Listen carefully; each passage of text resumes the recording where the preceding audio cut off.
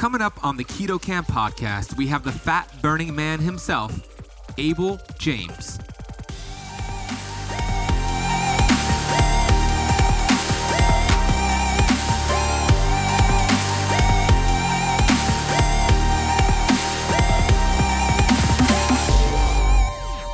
There's something to be said for the placebo effect, where, in medicine and in science, somewhere around 30-40% of results come from just like basically, if you think it's true, and you get that effect, 30-40% of the time. So if you can believe that what you're eating is good for you as you're eating it, and if you get into that rest and digest state where you're taking deep breaths and you're grateful for the food that you're eating, it's going to be a lot more difficult to kind of abuse food, to be addicted to food, or be taken advantage of by bad addictive food, because you're present and you're with it.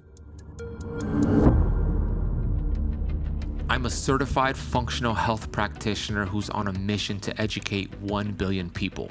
I've been obese for most of my life. From rock bottom to the top of the mountain, I am passionate about studying ancient healing strategies like fasting and the ketogenic diet and curating this information on the Keto Camp podcast. My goal is to bring you the thought leaders in this space.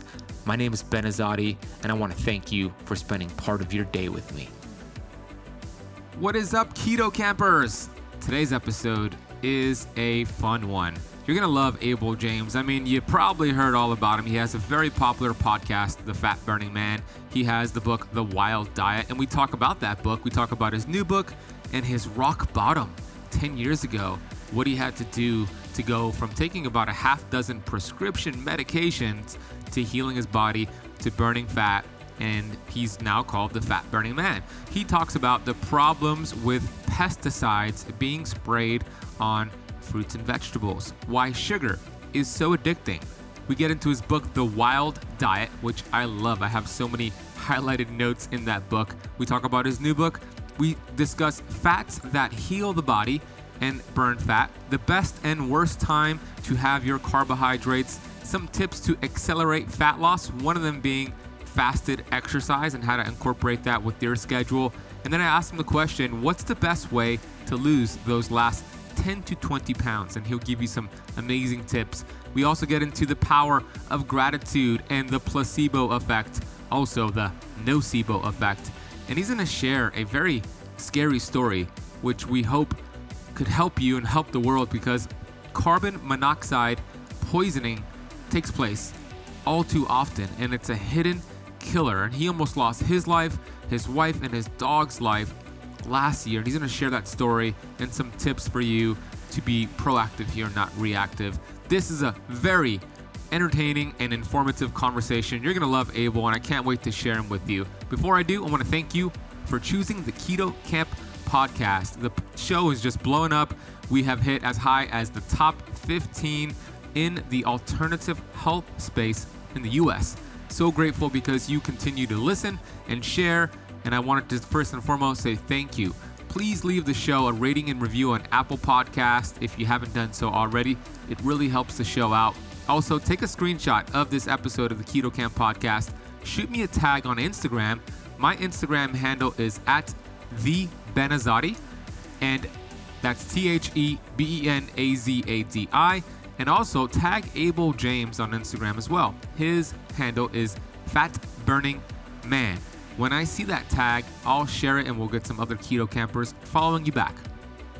This episode of the Keto Camp podcast is sponsored by my favorite olive oil, which is First Harvest Fresh Pressed, freaking delicious. And I'm talking about the Fresh Pressed Olive Oil Club. I talk about them all the time. Here's how you know if your olive oil is one of the good ones or one of the bad ones. Take a shot of it and see what happens. If that olive oil burns your throat, makes your tongue fuzzy, hey, that's a good sign that it's loaded in polyphenols and antioxidants, and that's the olive oil you should continue taking. But if it goes down smooth, like most of them do, hey, chances are it's not one of the good ones or it's been oxidized. The problem with olive oil in the grocery store, even the best that you can find, it's sitting there for way too long and it's not first pressed.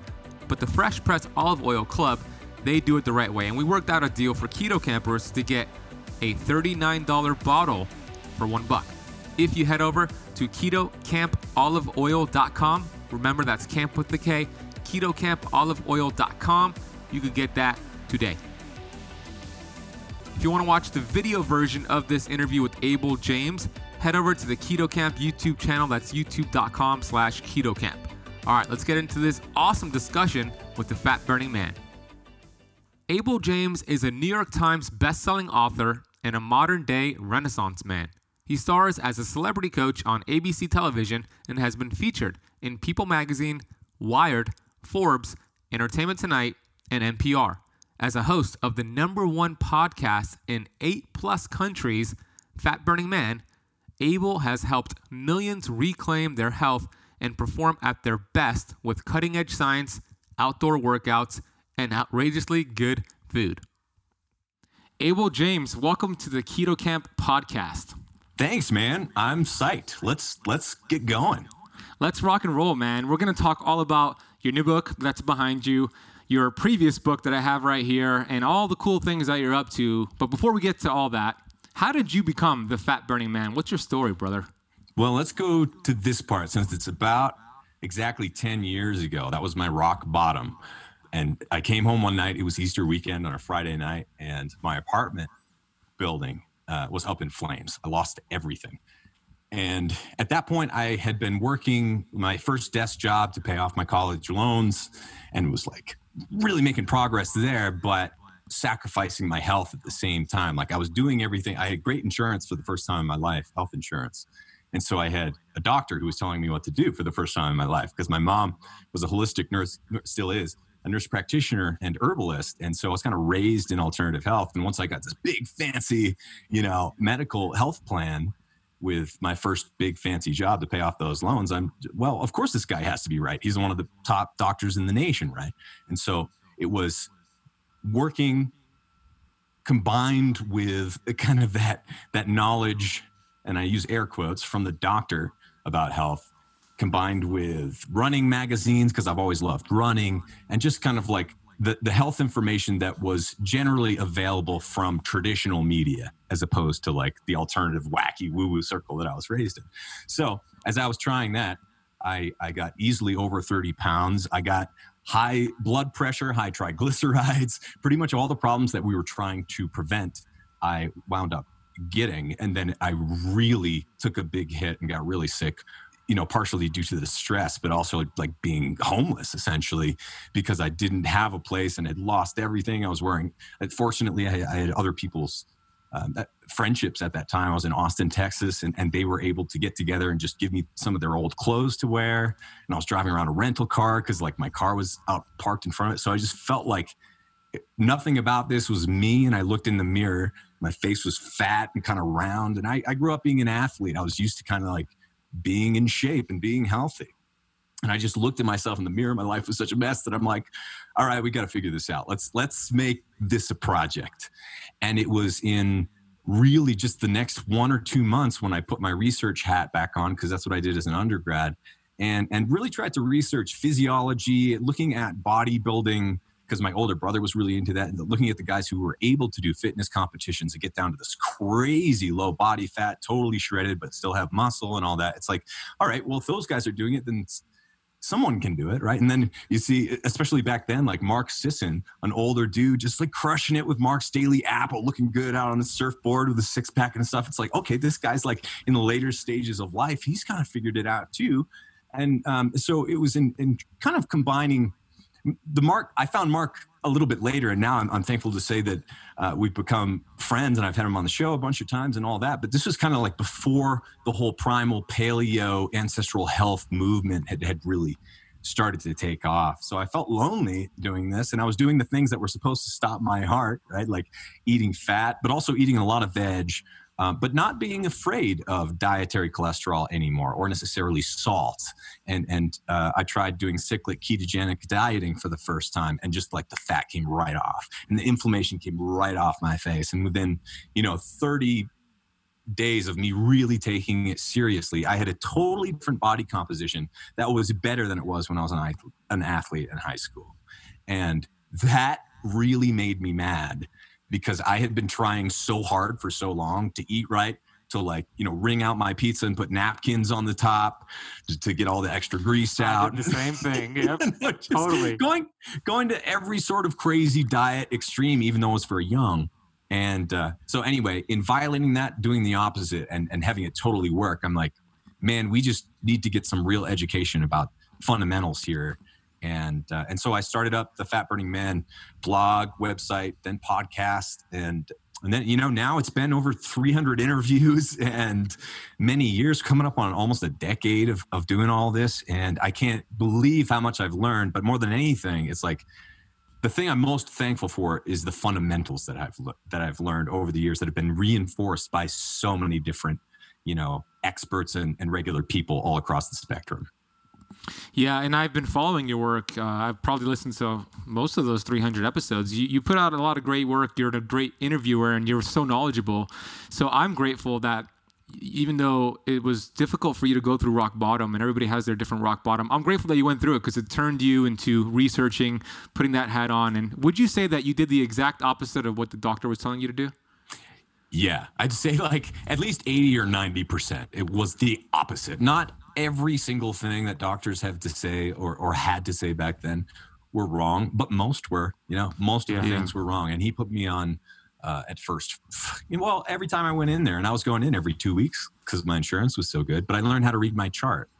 And I saw the numbers get worse based upon following his advice. And, it was very interesting to see it not work. And also, I took a step back and I'm like, man, he's like 40 or 50 pounds overweight. This doctor who's telling me all this stuff. And it's like, this dude probably has heart disease. What am I doing listening to him anymore? And over the course of, those weeks, and I think it was over a year working with him for a while, I was on a half dozen different prescription medications, including things like an antidepressant to help me sleep.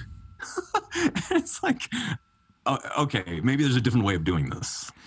Yeah, it's unfortunate. I love that you were a free thinker, and you still are, and you had the awareness to see that, wait a minute, this doctor doesn't look healthy, and I'm taking advice from somebody. I remember when I was in college, my nutrition teacher, professor, she would walk into the morning, she was obese, and she would have McDonald's in her hands every single class, honestly. And she would teach on nutrition. And I thought, something is off here.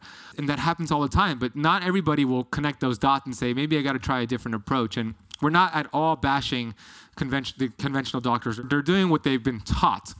What we're trying to say, or not taught, yeah. What we're trying to say is you got to be your own health detective. You have to have the awareness to kind of figure things out on your own, which is exactly what you did.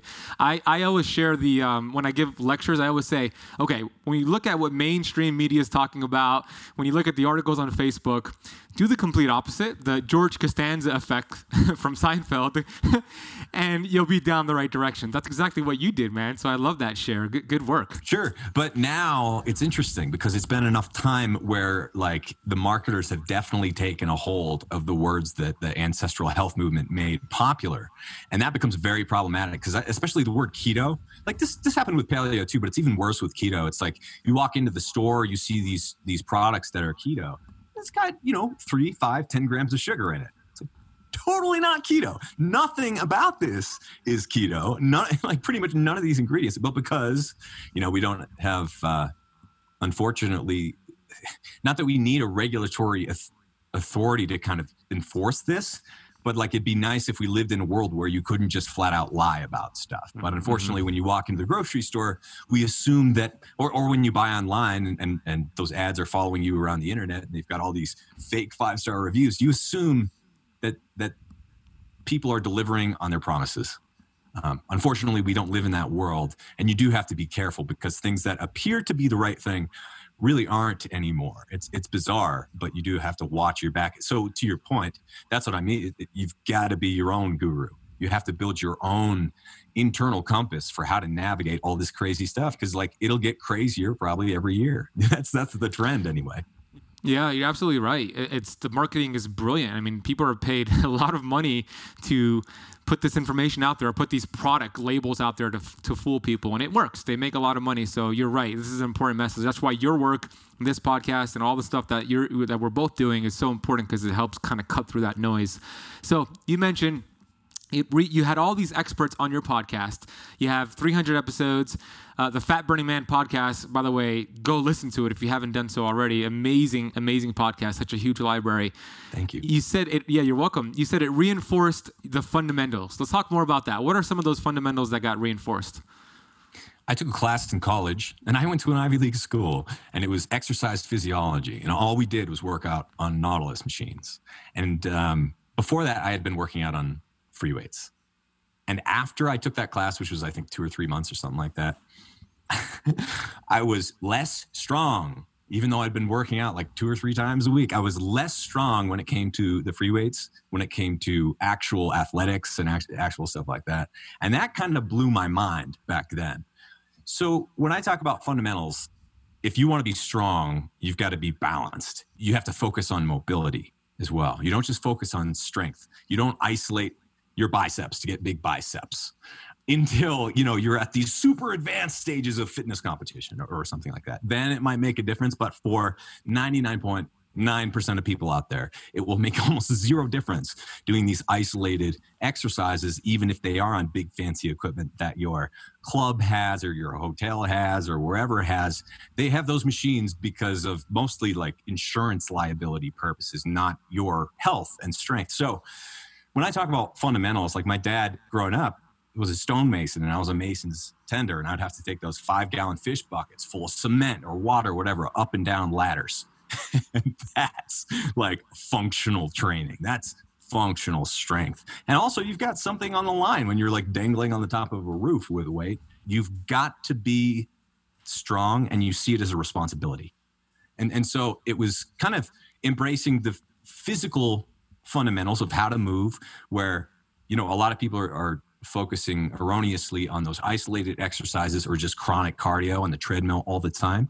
And I had tried those ways of doing it as well, and it just didn't work. What works is strength training from your big muscle groups so that you can do a deep squat with or without weight. You can jump, you can run, you can push, pull, mostly things that move throughout space without isolation, so kettlebells, free weights, or just, lifting up things when you're gardening with correct form, right? When you go down, you come back up. Those are the things that work for fitness. And it doesn't have to get much more complicated than that, right? Like train to almost to failure so that you get your muscles to adapt, then rest. Rest is really important too. So I'm just kind of like putting the cliff notes of a lot of the fundamentals of movement and training that I've learned.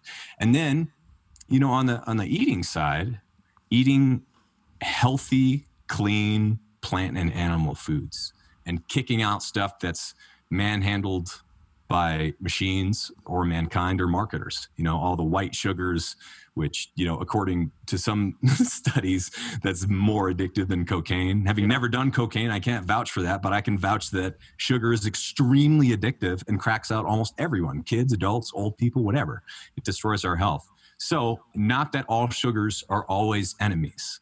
There is no singular food that is the solution or the enemy. It's more a matter of finding diversity and balance and focusing on a bit of education at the beginning so that you know how to get enough protein, how to make sure your food is clean, your water's clean, you're getting enough fiber so that your microbiome is also being fed and healthy.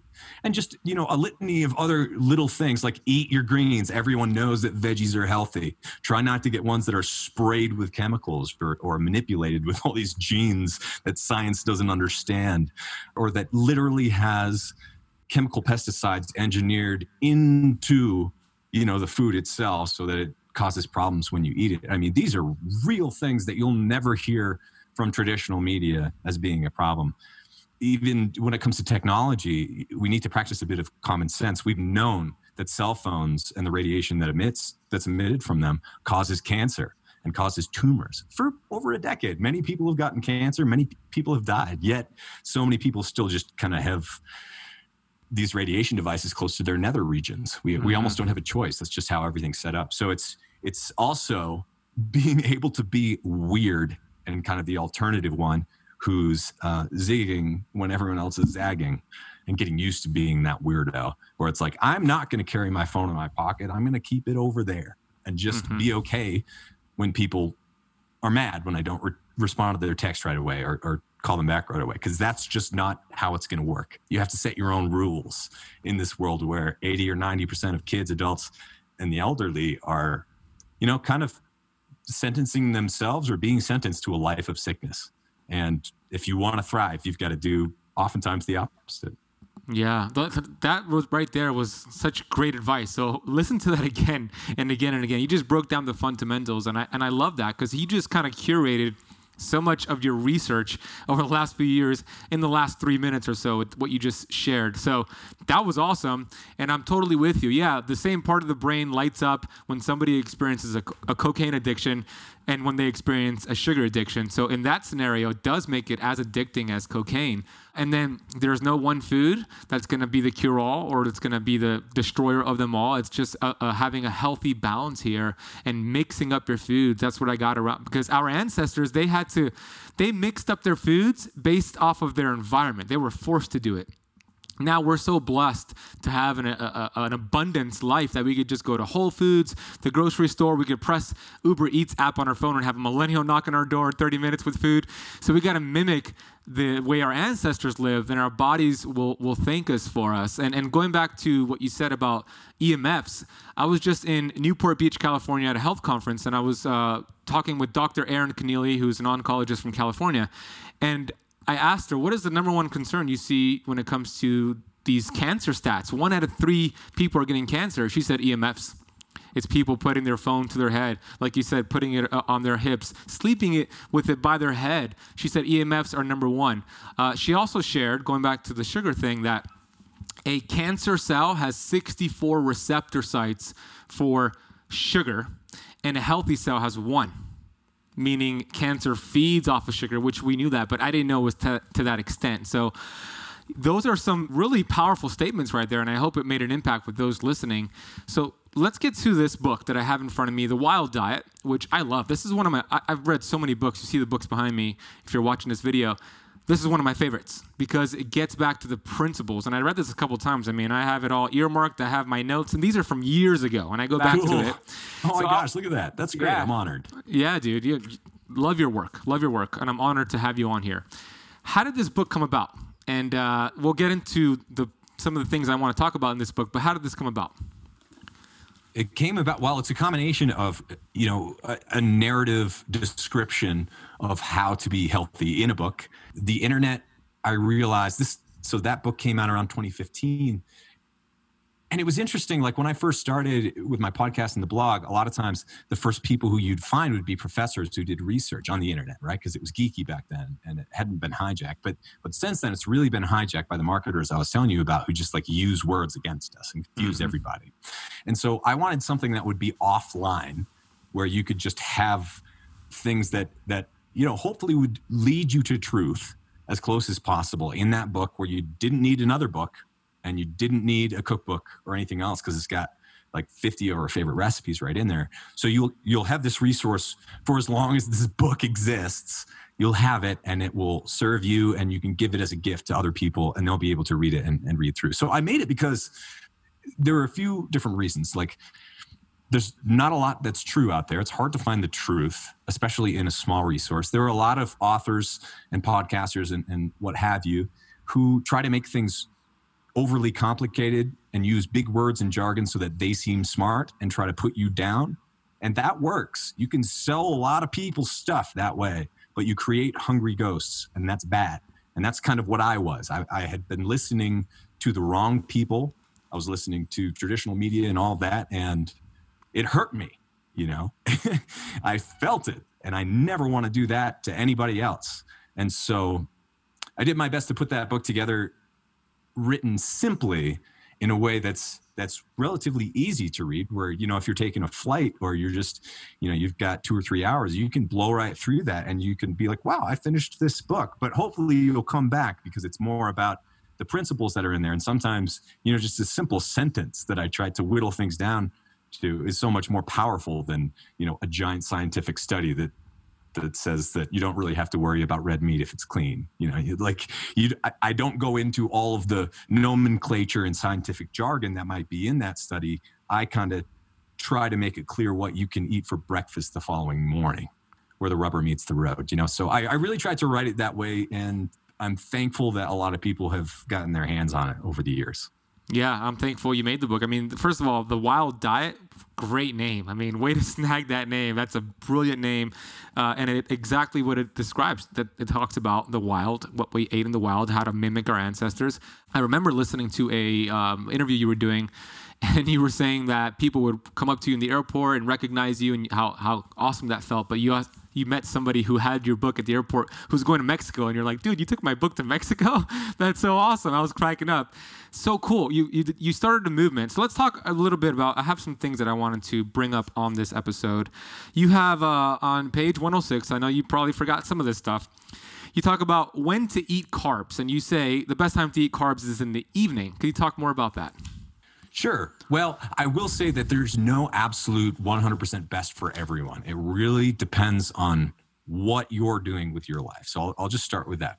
But for me, let's start with the opposite. Eating carbs in the morning, eating sugar in the morning, for me, drives me crazy. It's like, it might feel good at the beginning, but then I am hungry the rest of the day, and it's unrelenting, just cravings after cravings. And so I find out that if I eat carbs in the morning, or especially high glycemic carbs, I'm going to be pretty hungry the rest of the day. Now, if I'm going out and running a marathon, or if I'm doing like some big, long self-defense thing, I might have a sweet potato at 10 o'clock in the morning. But that's really the exception. And what usually happens is, like today, for instance, I've already been recording for like 2 or 3 hours. I've got like another 3 or 4 hours after this. And I'll be having tea, coffee, I really like grass-fed heavy cream. I might have a little bit of coconut oil. Probably later in the day, maybe before my last interview, I'll switch over to doing a nice bone broth from Healthy Animals. And then maybe some future greens, which is like spirulina, chlorella, and also green veg that's been dried and powdered. Or I'll have a green smoothie, something like that. And then I eat dinner. And basically that's my one meal of the day.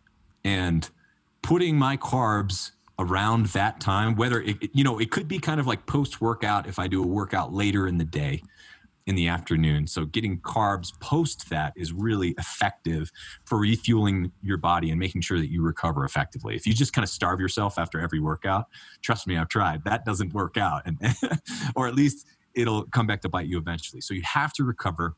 So you want your muscles and kind of your insulin to be in the state where eating carbs won't harm you. So if you eat carbs early in the day, like most people do, with cereal and that sort of thing, and then you don't work out, your blood sugar spikes, then it crashes. And then you're fighting that the rest of the day. Whereas if you avoid carbs throughout most of the day and then you eat them later, when you get that crash, you're ready to sleep anyway.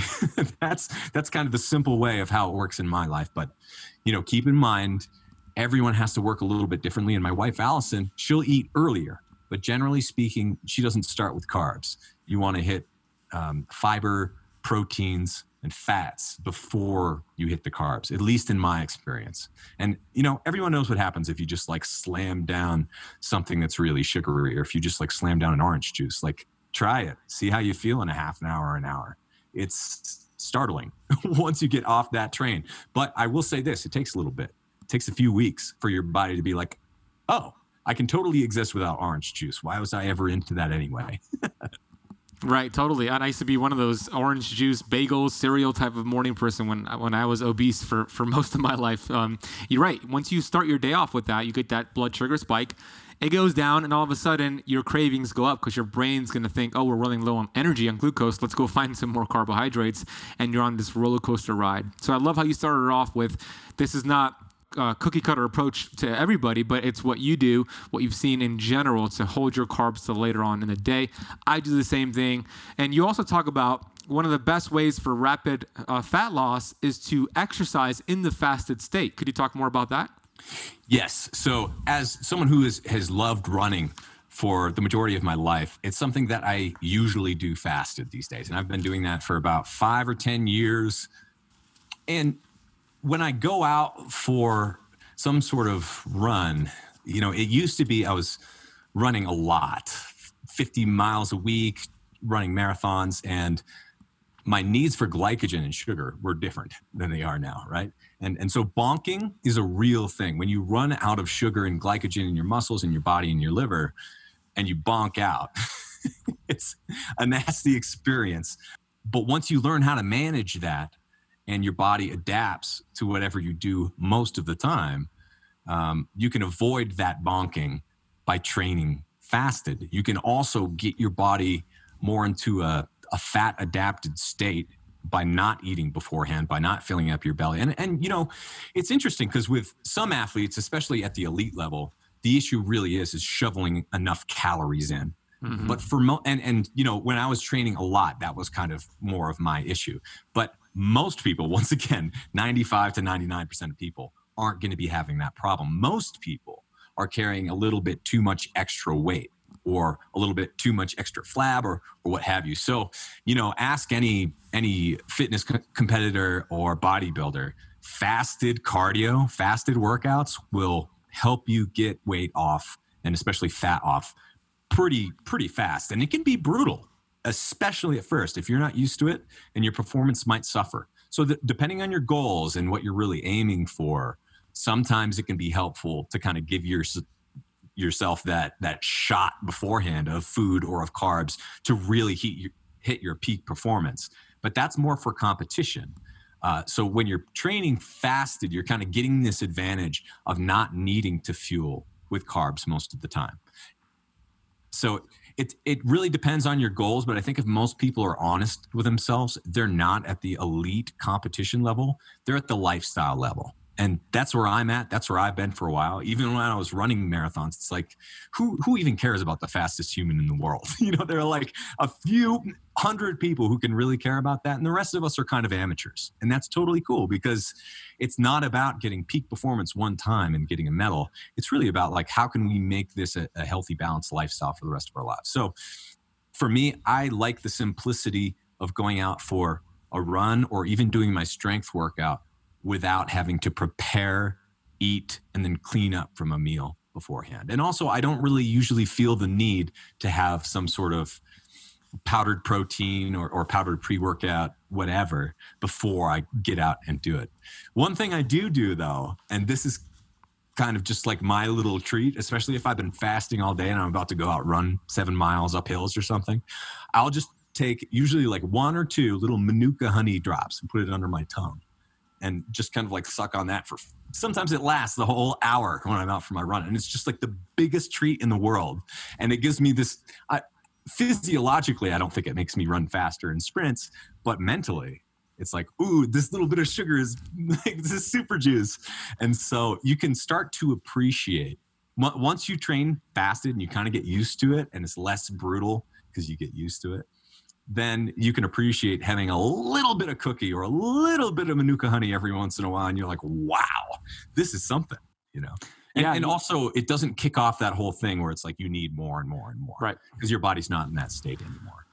Yeah, you reset your palate. I love that tip with the Manuka honey. Is there a brand that you use for that? It's on Thrive Market. They've got a few different kinds. One's got like eucalyptus. There's another ginger.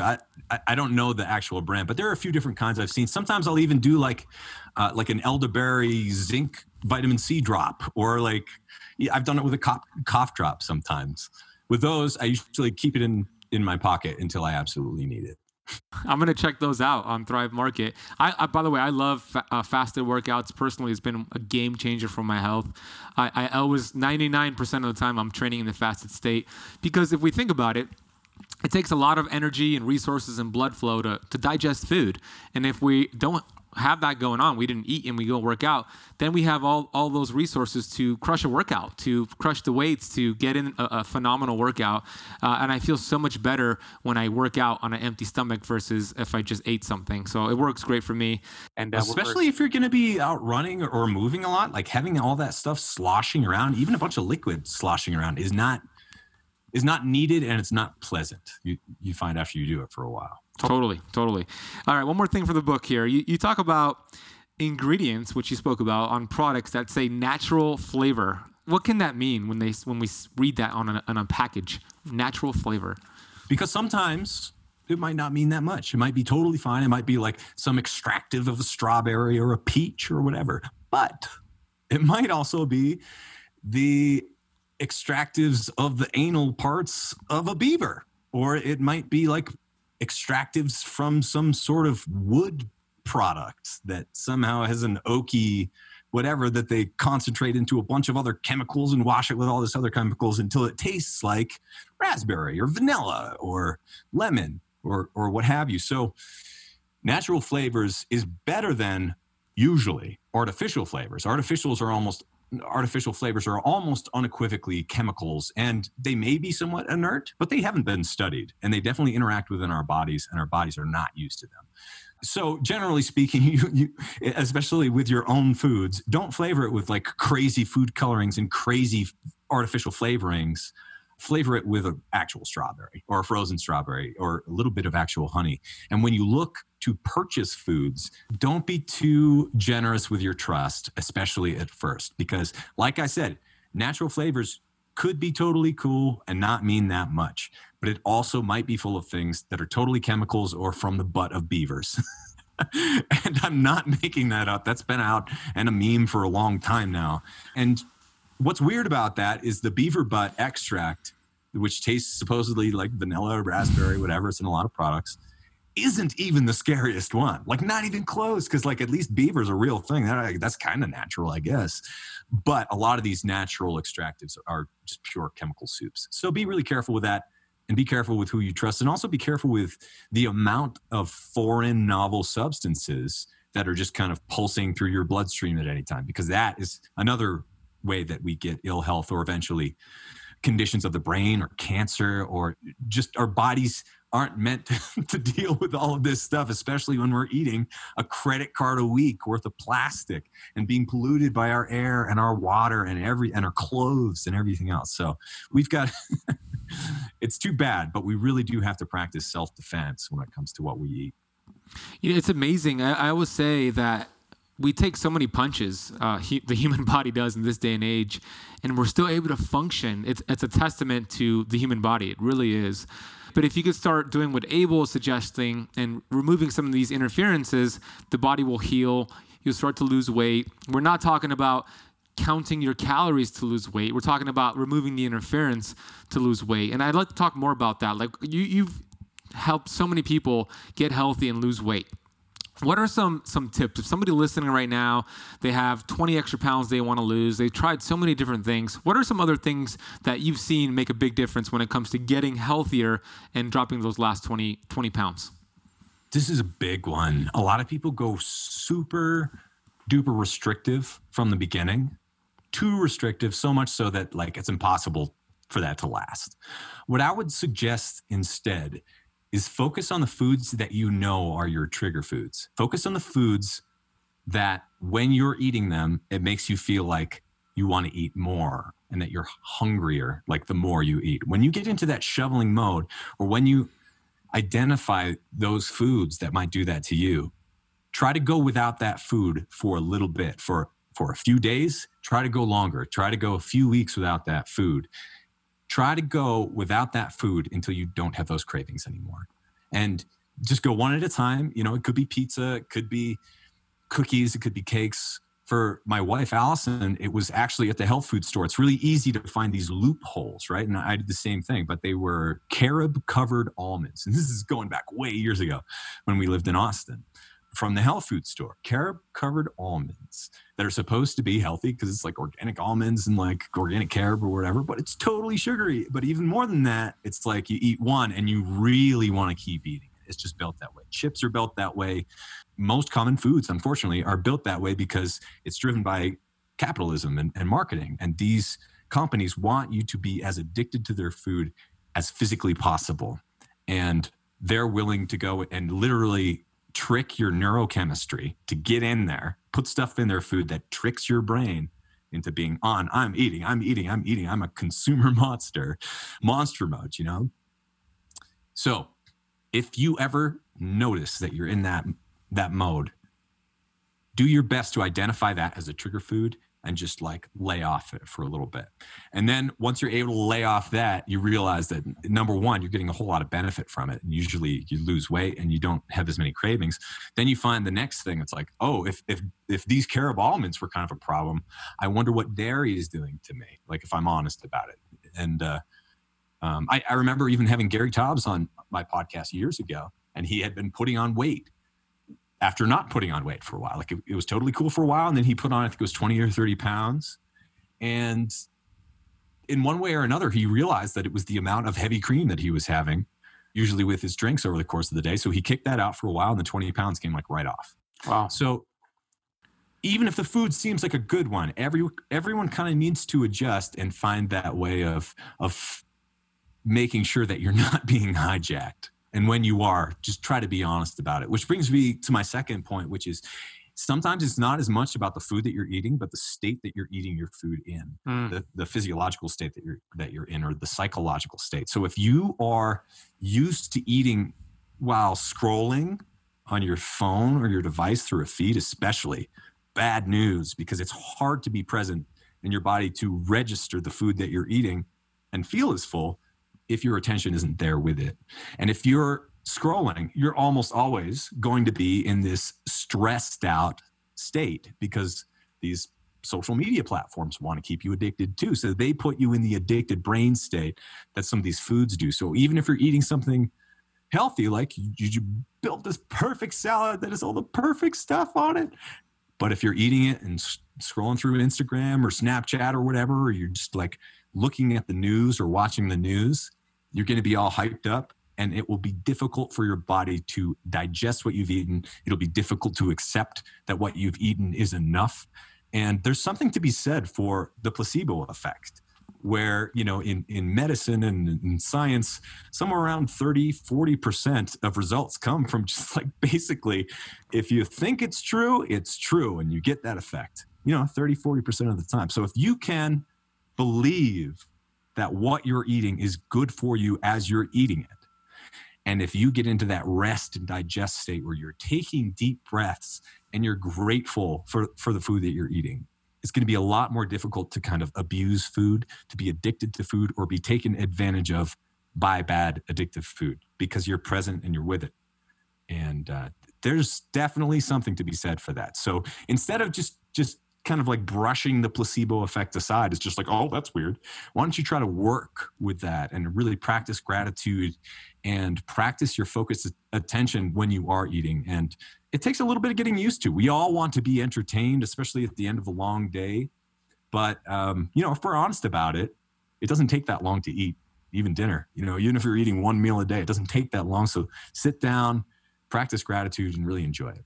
Great tips. I love that. Gratitude, it's the state you're in more so than what you're eating.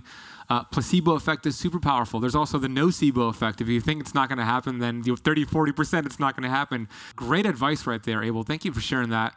Now, I want to talk about a situation that happened earlier this year. You had a scary situation with you and your family. Would you be willing to share about that? Yeah. It was the hardest thing that we've ever been through in our lives. This was in July, and actually at the rental place, it was a house, and on the expensive side, where I'd recorded a lot of the podcasts in the past few months, and where I'd done a lot of work, and also where we were living for a few months.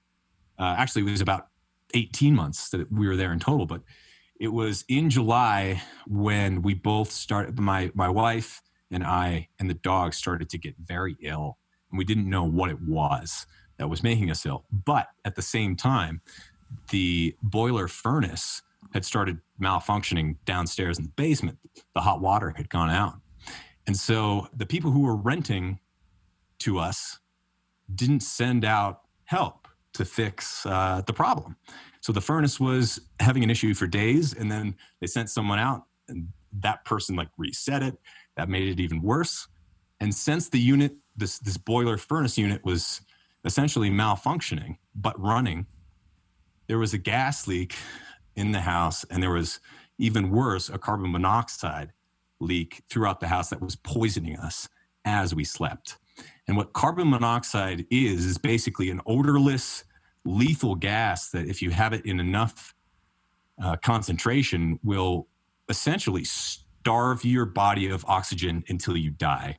And as you get more and more poisoned, you lose the ability to speak. You can't get up out of bed, and you kind of are overcome by this feeling of apathy, which is very, very strange. So the effects of the gas as you're being poisoned will make you dumber and less likely to make the right crucial decision to get out of the house or recognize that there's a serious problem, because you just feel sleepier and sleepier and more drowsy until you pass out and die, essentially. So my wife and I were close enough to that state that it's crazy, but I was measuring it on my ring, my health, that's gathering health data as I sleep and work out. We had 2 different air purifiers running that were also measuring air quality in the room at the time.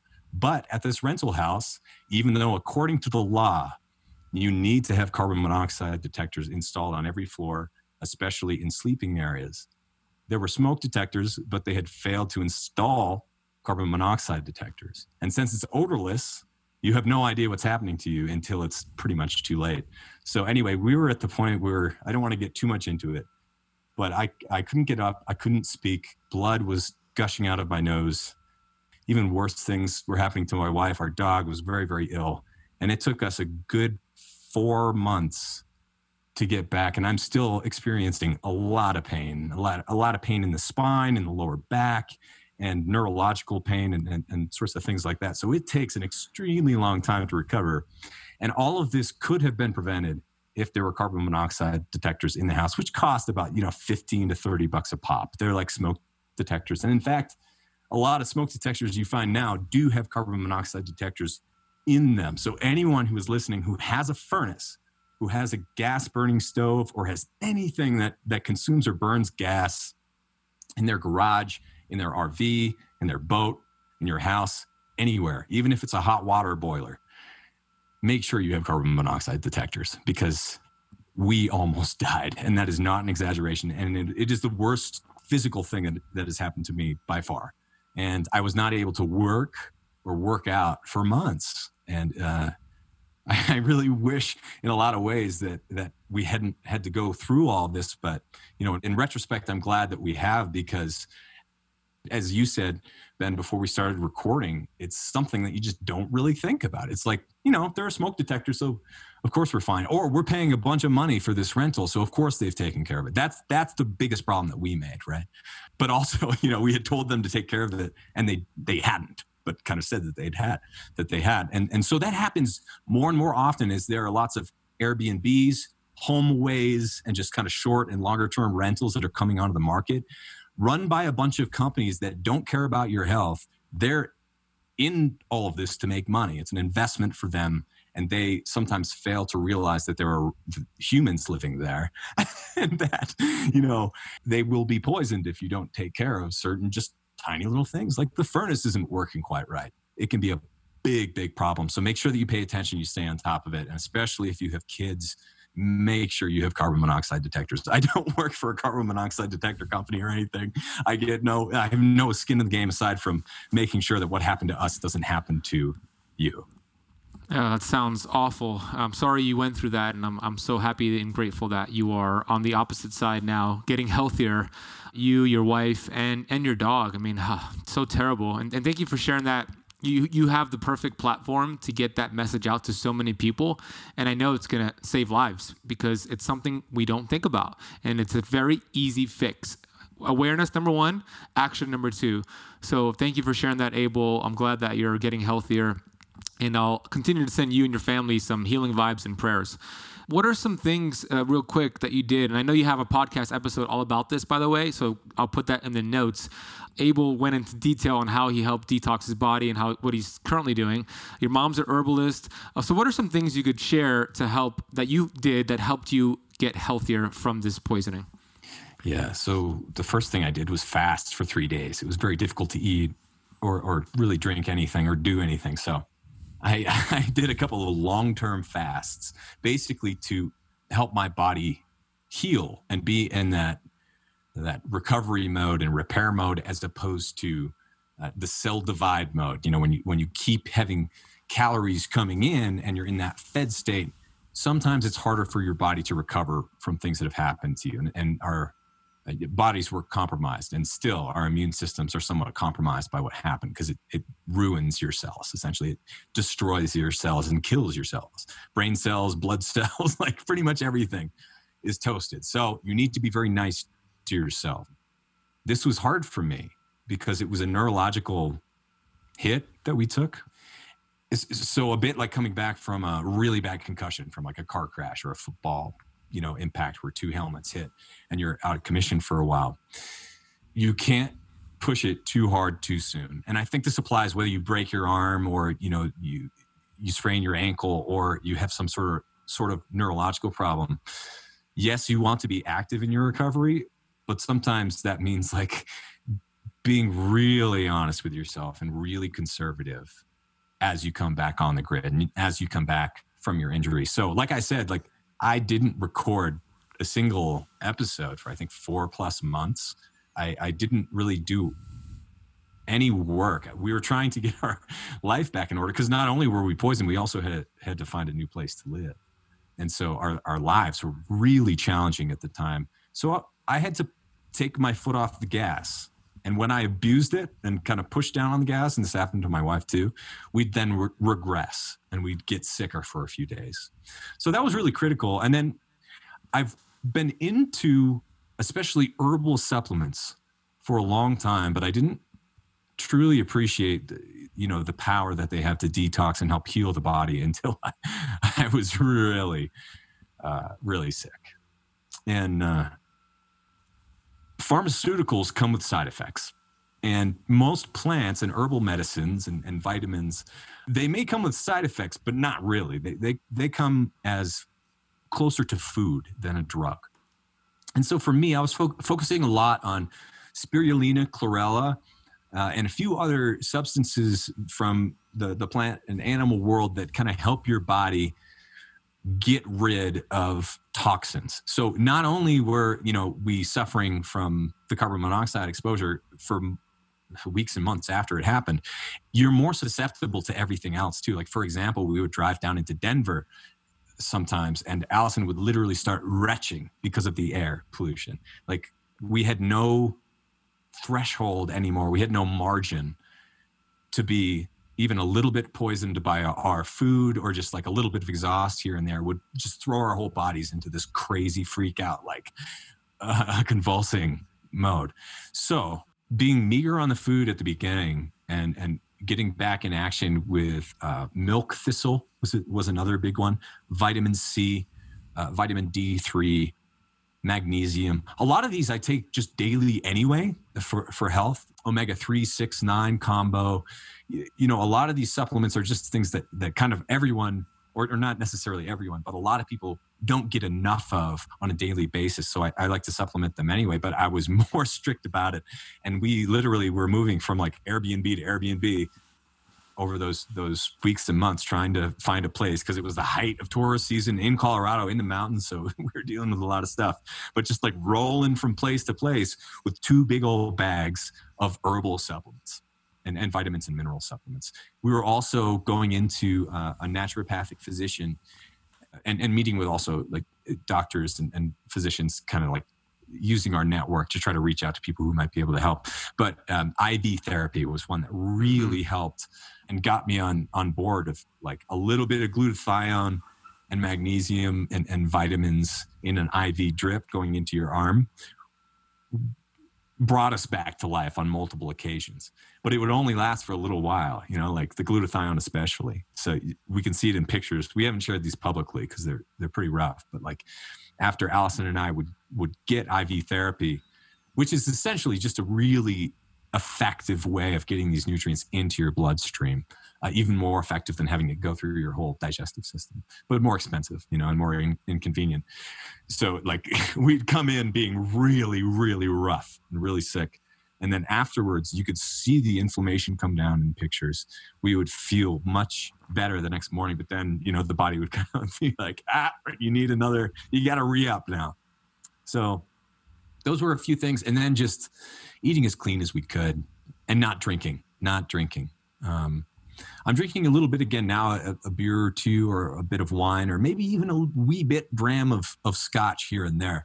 But it's interesting because I kick alcohol out all the time, like went a year without it. And I think it's good to do so, but especially when you're recovering from something. And I couldn't really work out also, and I didn't want to lose too much muscle and too much of the progress that I'd made. So drinking sets you back, so you have to make sure, like I said, that you have that margin. If you're going to do those things like living in a polluted city, or even spending time in air that's polluted, or drinking water that's not perfect, or any of these other things, you've got to make sure that you have that margin.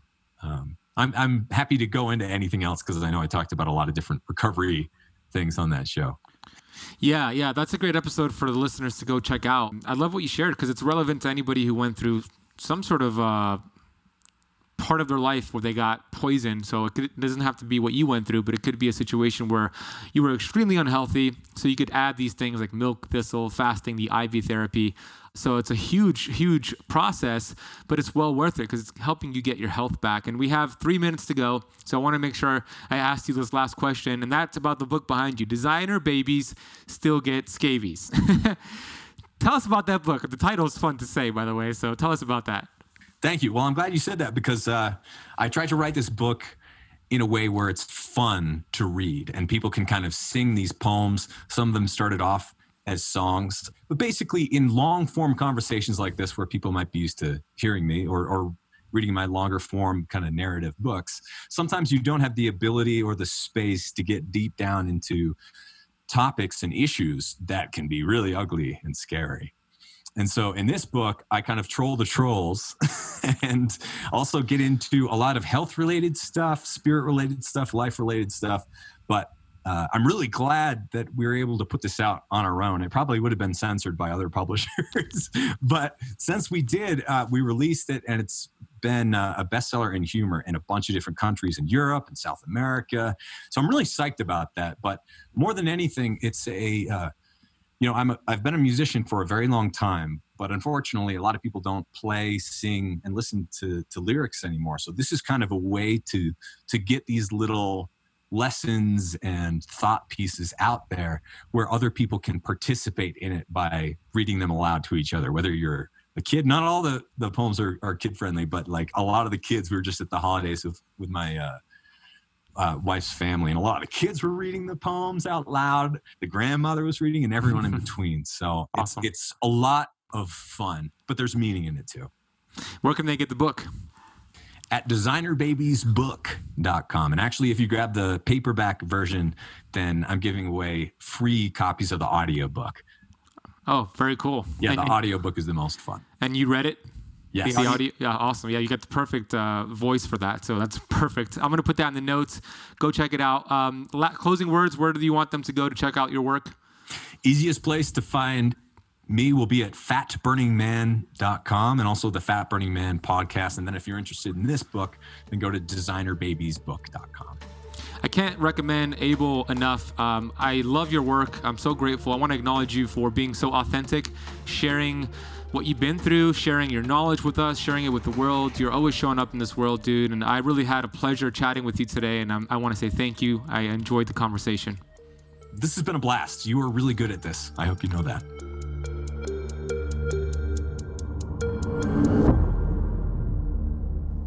I hope you enjoyed that discussion with the Fat Burning Man, Abel James. We're going to put some links in the notes of this podcast. Rachel will put it all together for you. So go check out his books, go buy his books, go subscribe to his podcast, which, by the way, I'm going on his podcast very soon, so you can listen to my interview on his show.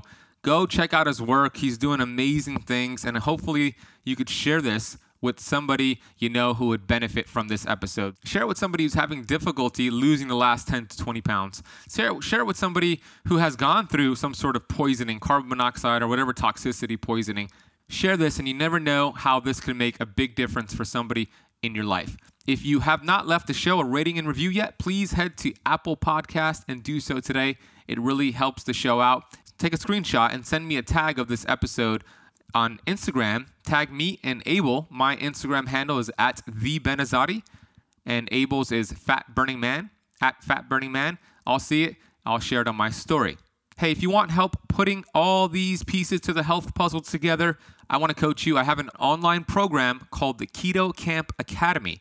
There's over 145 videos that you cannot find anywhere else, designed to teach you how to master keto, fasting, sleep, fitness, mindset, and so much more. We also have exclusive interviews. Abel is in there as well.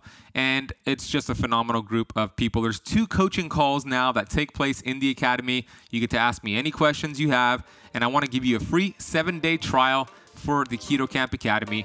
If you head to KetoCampAcademy.com, you could get signed up for a free 7-day trial. See what it's all about. I want to show you the way and coach you and help you achieve your healthiest version yet. Hey, I want to thank you for choosing this podcast. You'll hear me on the next one.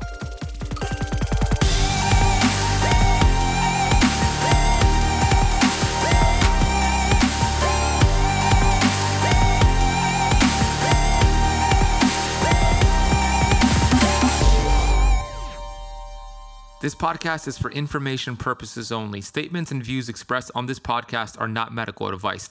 This podcast, including Benazati, disclaim responsibility from any possible adverse effects from the use of information contained herein. Opinions of guests are their own, and this podcast does not accept responsibility of statements made by guests. This podcast does not make any representations or warranties about guest qualifications or credibility. Individuals on this podcast may have a direct or non-direct interest in products or services referred to herein. If you think you have a medical problem, consult a licensed physician.